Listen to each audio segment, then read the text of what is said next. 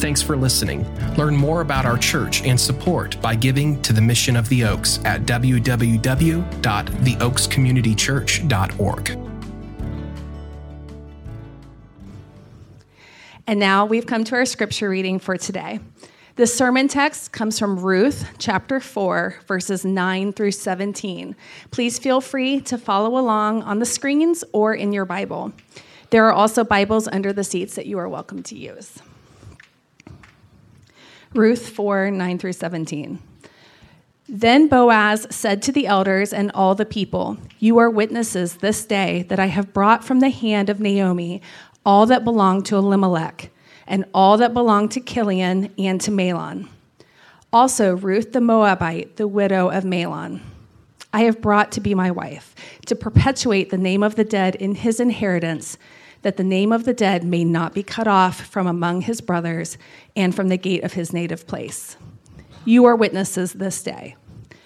Then all the people who were at the gate and the elders said, "We are witnesses. May the Lord make the woman who is coming into your house like Rachel and Leah, who together built up the house of Israel. May you act worthily in Ephraim and be renowned in Bethlehem. And may your house be like the house of Perez, whom Tamar bore to Judah, because of the offspring that the Lord will give you by this woman."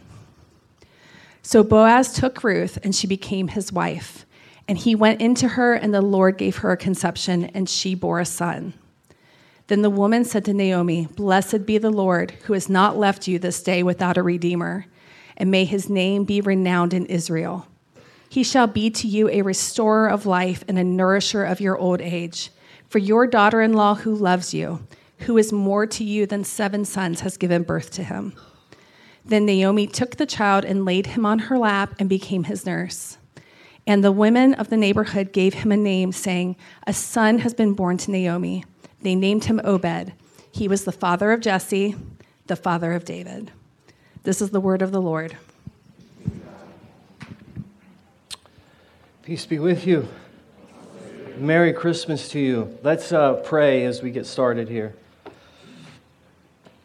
Heavenly Father, we come together this morning to try to fill up our minds and fill up our hearts with the idea, the truth that this wild historical claim that you came at the right time for the ungodly. You entered into the world in the flesh, and you took on all the evil, all the suffering, all the pain.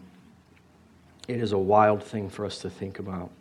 And had it not been for your willingness to condescend and come into this earth and come in to be alongside us and feel and suffer and wrestle with the same things that we do, I wouldn't have any hope, and I wouldn't have a future. But you've done that. And so, God, help us this morning. Open our ears, open our eyes, open our hearts to receive your good gospel, your wonderful gospel this morning. And be with those and bless those who could not be here. And may our minds and hearts and even acts of service reach out to them in this season. Help me this morning as I speak your words of life. It's in Jesus' name, amen. After a scripture reading like this, on a day like this, you could be thinking, particularly if you weren't here over the last month at all, you could be thinking it's strange and it's weird for us to come in on a Christmas Eve service and have a text reading that's not highlighting the birth of Christ directly. Why read from a book of the Bible with no mention of Christ at all? And the answer to that would be because, as many Christians have historically come to understand, Christ is on every page. He's, even when he seems hidden, he's there. And that's true of your life. That's true of your Christmas. Christ is showing up in your life. He is weaving your story into his story. But sometimes it's admittedly hard to see when he's there. And at times, that's been true of this story. Really hard to see where God is and what he's up to in this story. If you've been following along with Ruth 1, Ruth 2, Ruth 3, That Ruth-Story, if you remember, if you're familiar with it at all, it began in real tragedy. It began with a family, a husband and a wife and 2 sons, Naomi and Elimelech, and they were in a famine and they had to move out to a place called Moab. They had horrible hardships. They had to move to this foreign land, this land full of people that were an enemy to God's people. And Naomi's husband dies shortly after that. Elimelech dies in this foreign land. And eventually the 2 sons marry. They marry 2 Moabite women in this land. But then 10 years goes by, and these 2 women experience barrenness, and they have no children. And after about a 10-year stretch of that, the 2 sons pass away. And this leaves 3 widows, one of which simply returned home to her family. That was Orpah. But this main character, Ruth, she clings to her mother-in-law, Naomi. And out of love and loyalty to her, she stays with her and moves back to Bethlehem. But by the time they arrived, if you can remember this or you're familiar with this, in chapter 1, towards the end of chapter 1, Naomi expresses deep bitterness, deep despair. Life has been so hard on her, and she attributes this to God, and she feels hopeless. She feels empty, and that's just how she felt. And so what makes this story so inspiring for you is that, and what we just read, is that the ending of the story acts as a kind of grand reversal from the very beginning. The opening lines of the story were about poverty, infertility, and death. I mean, really, even the first 5 verses, it was like that. The ending of the story, though, speaks of marriage, provision, births, and love. It was a story that began in bitterness and despair, and it ends with hope and a promising future. The book is called Ruth, but in many ways it's been a story that's highlighting the journey of a woman named Naomi, the mother-in-law. And after all that tragedy in chapter 1, Naomi declared herself empty to the townswomen. And here at the end, it's funny how at the end she has a baby boy in her lap. And once again, we have a conversation with the town women. And they declare her to be, and these are their words, redeemed, restored, nourished, and loved. Loved. So when you explore the story like that, a story like Ruth, 4 short chapters. If you've never read it, I would encourage you to go home and read it this week. When you explore a story like this, what do you walk away with? What's your main takeaway from a book and a story like Ruth? Because you got to walk away with something more than just a sigh of relief and kind of warm, fuzzy feelings for Naomi and Ruth, who had suffered so much loss. Here's something you might think, or that might come to your mind. And that is, you might say something like, or you might hear from others something like, learn to live like Boaz. Learn to live like Ruth. Look at Ruth and everything that she accomplished and did. Look at her loyalty, her humility. She clung to Naomi even when moving back to Bethlehem as a Moabite girl was incredibly dangerous. Being a foreigner, kind of a poor refugee, if you will.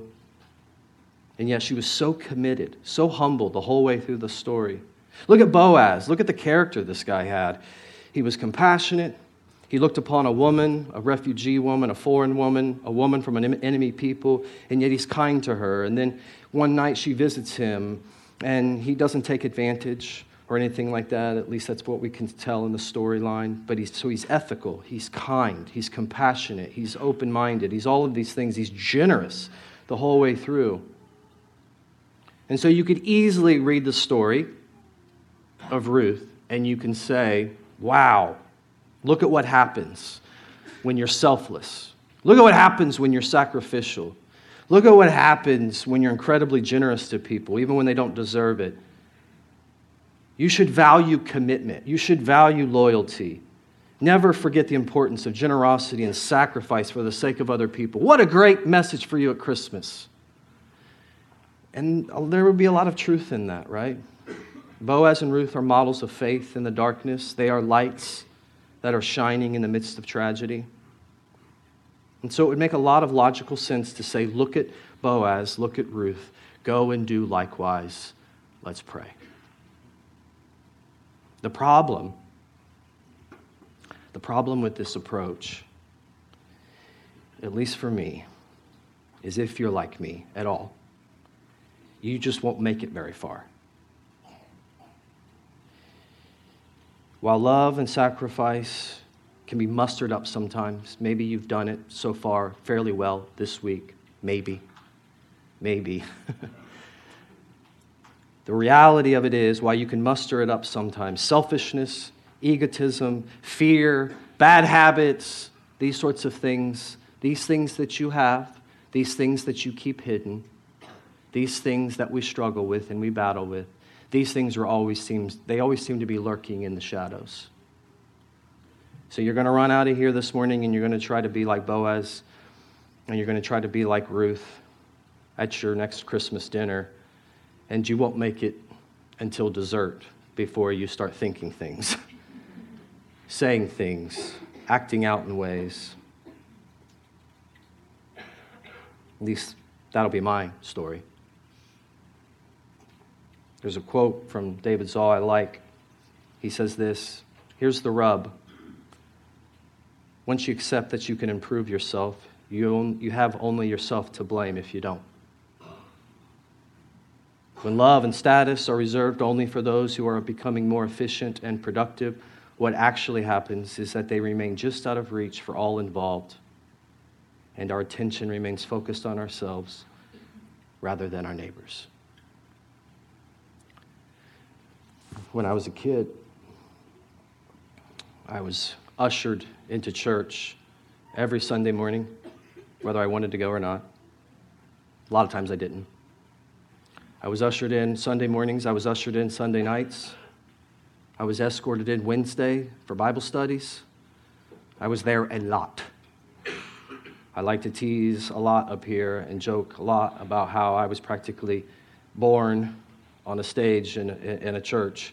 I mean, I just spent my entire childhood in the church. Over time, with that kind of a start to your life, over time, because I was a normal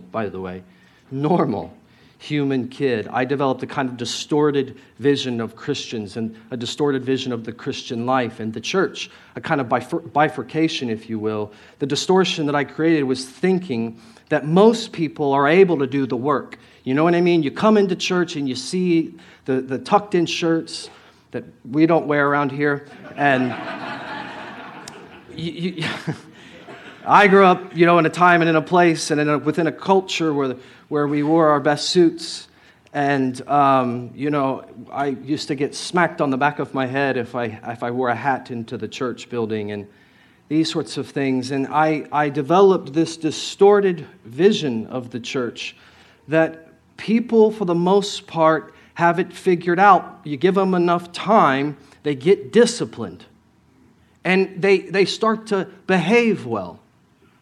And, with enough time, they read some Bible verses and they really get their act together. They really improve. And me, on the other hand, well, I had a particular penchant for doing bad things. The things that I wasn't supposed to be doing. And trust me, I'm not trying to be self-deprecating for the sake of my point this morning. I had plenty of reasons to back this kind of perspective when I was a kid. I wasted a lot of afternoons in after-school detention. A lot. I can still remember the frequent exhaustion in my poor parents' face because they just didn't have the energy for another fight with me. So I won out a lot. After one particularly bad week of just being kind of overwhelmed with guilt as a young teenager, I remember bloodying my knuckles on a wooden chair out of just sheer frustration with myself. Now some might call that like funny tales of a troubled teenager, Teenagers that are just, strange or hormonal and acting out. Who knows? Maybe that's somewhat of the truth. I'm just simply trying to tell you guys this morning my version, which I think is a normal kind of human battle, if you will. It was my version of my battle of facing my own flaws and wondering, why in the world can I not improve myself? I can put on a good show for a little bit, but eventually the sins, the failures, the foibles, they show up. Why can't I, by force of will, get my act together Everybody else seems to do it at the church, but I can't. I'm not alone in that feeling. The Apostle Paul pretty much said the same thing. Romans 7:21, he said, I have discovered this principle of life, that when I want to do what is right, I inevitably do what is wrong. So in case you don't think that what I'm saying is in the Bible, right there it is in front of you. The truth that took years of struggle to understand, and I'm still learning it, by the way, I am still in the process of learning it, is this is just not how our hearts are wired for lasting, real change. And so for your Christmas Eve, what I would like to maybe put into your head is this kind of an idea, a theory, a hypothesis, if you will, of this. What if your heart doesn't need a better strategy to change? What if your heart just needs a better love story? Like, what if all of your acting out is because, and this might be difficult for some of you in this room, and some of you are like, amen, that's me. But what if all of your acting out and your lack of improvement or your lack of change is actually deeply rooted in this reality that you just are worried that you're not loved? What if? And what if getting a better love story into you would actually do the work that you can't seem to do? Because the reality is, as great as Ruth and Boaz are, and they are really great in the story, the God hidden in the shadows of the story is the real theme. That's the real point of the story. The women in the story name it just in passing, didn't they? This is verse 14. It's the very front end of their statement. Blessed be the Lord, who has not left you this day without a redeemer. Behind Ruth's loyalty was a God who never left them. Behind Boaz's compassion was a God who led Ruth into Boaz's field, who just happened to be the proper kinsman redeemer that could redeem their family, that could buy their ancestral land, that could marry Ruth and perpetuate their name, and all of that. Behind, and this is important, behind Naomi's anger and despair and her harsh words, even towards God, was a God not taking offense at her words, and he was moving towards her anyway. Realize something, and I really think that this is important for you to hear, especially for those of you that have become familiar with the story of Ruth. Realize something. This story does end in redemption. However, Naomi's redemption wasn't an identical replacement, was it? Naomi didn't get her husband back in her lifetime. Naomi didn't get her sons back in her lifetime.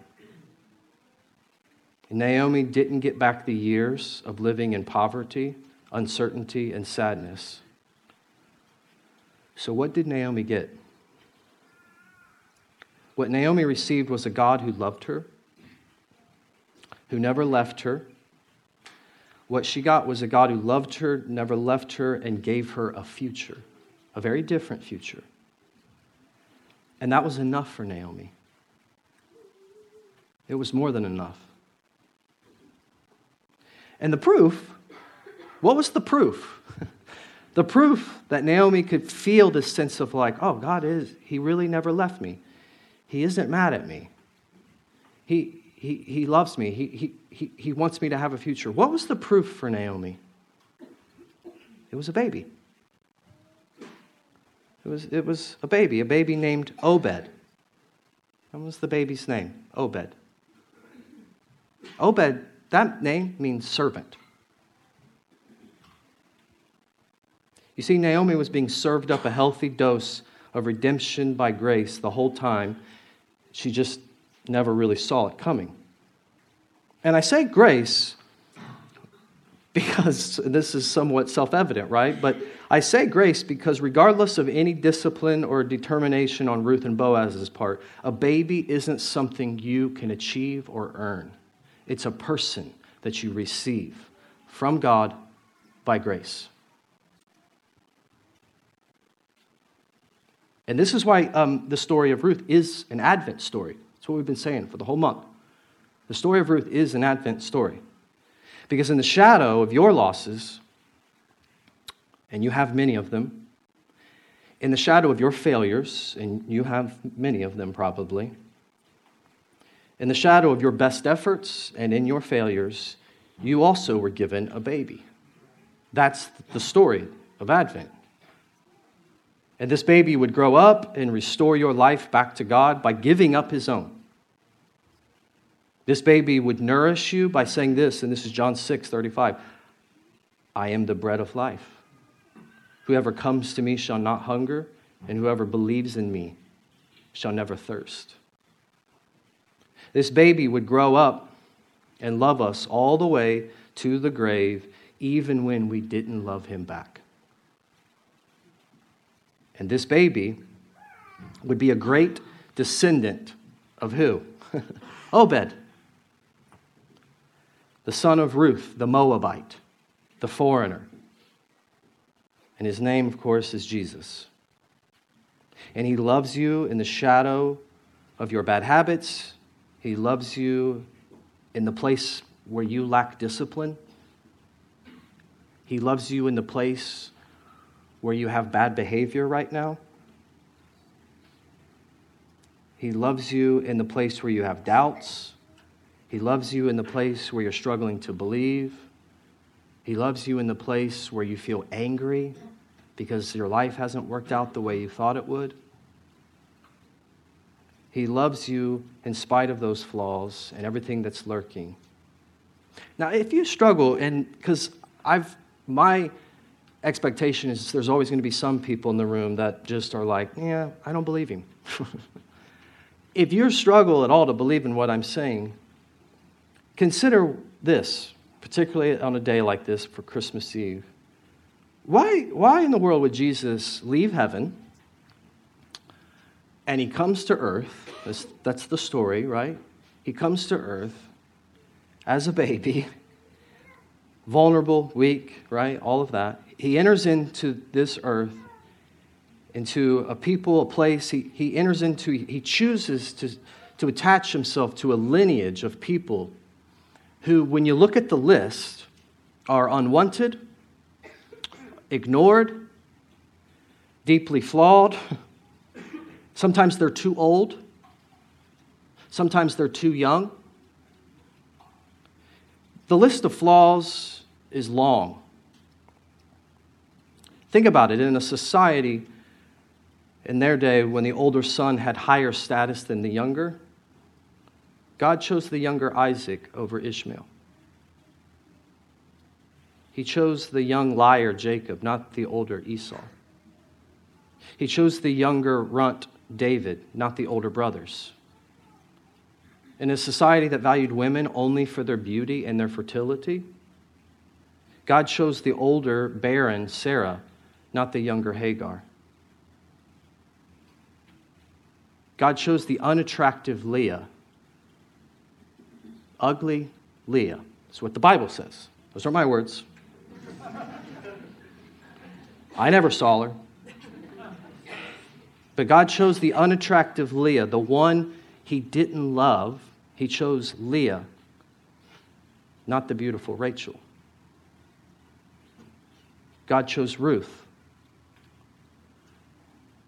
a foreign Moabite, and from an enemy people.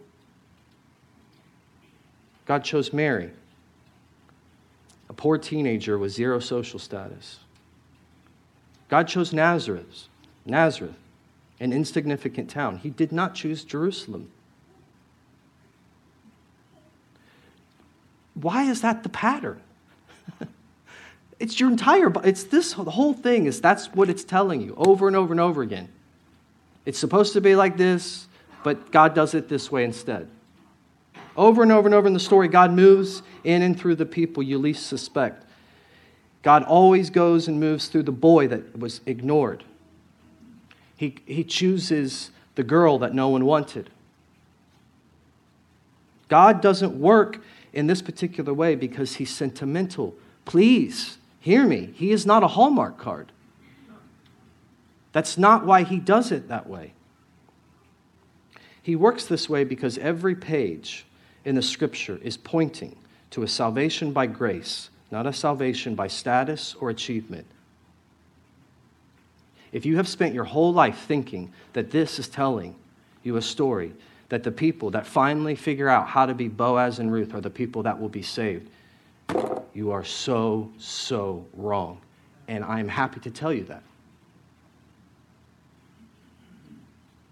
But if you are like me and you're sitting there thinking, I try to be like Boaz and I try to be like Ruth, I try to be committed, I try to be loyal, I try to be loving in spite of, I try to forgive, and I'm struggling with it. God have mercy on a sinner like me.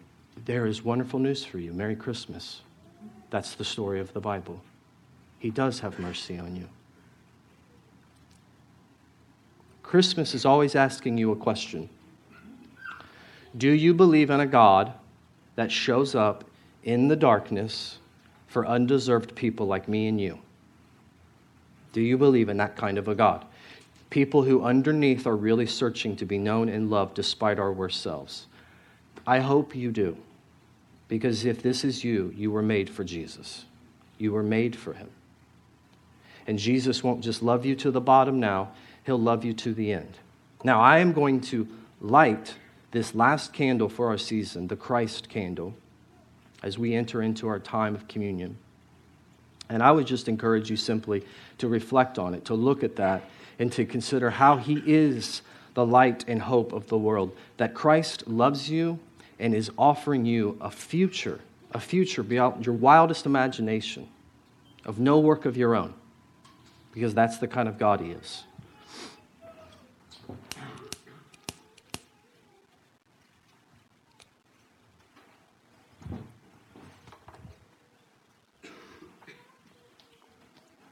Now we come to the Lord's table. And what this bread, if you're new to this, Jesus gave us this, something practical, something tangible for us to feel, to touch, to taste, to remember.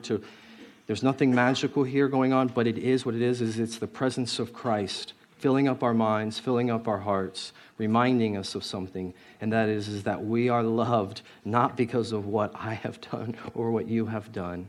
We are loved because he is simply loving and merciful and kind, and he has paid the price. This bread points us to and reminds us of Christ's body broken for us, and this cup of wine represents Christ's blood shed for us on the cross for my sins, for your sins. I hope it is what you're putting your hope and your faith and all of your belief in, that you're resting in this work, not your own work. Because, friend, your own work won't measure up. But my guess is you already know that. And so this morning, you don't have to be a member of this church, because I know we've got a lot of visitors, and that's wonderful for us. We love that. That station and that station up here, we take a piece of the bread, we dip it in the wine or the juice. We have both for you this morning.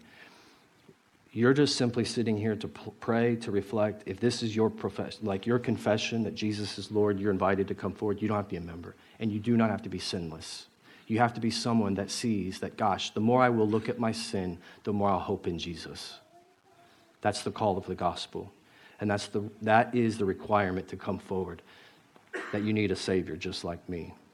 And so when you're ready, you come up and take part in this. If you have questions or you need prayer, as always, the pastors will be in that prayer room off to the side, and you're welcome to just come in there. We will pray over your suffering, over your sin, whatever you feel like you need.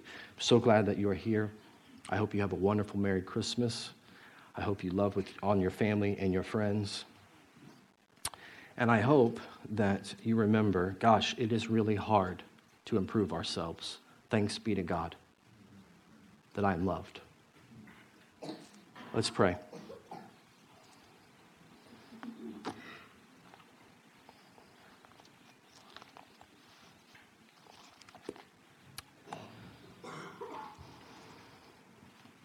Father, your word reminds us that we come in places of joy, but a lot of us come in a place where there's tears. And so, Father, we sow our tears in you, we sow our sadness in you, we sow our struggles in you, we give to you our failures.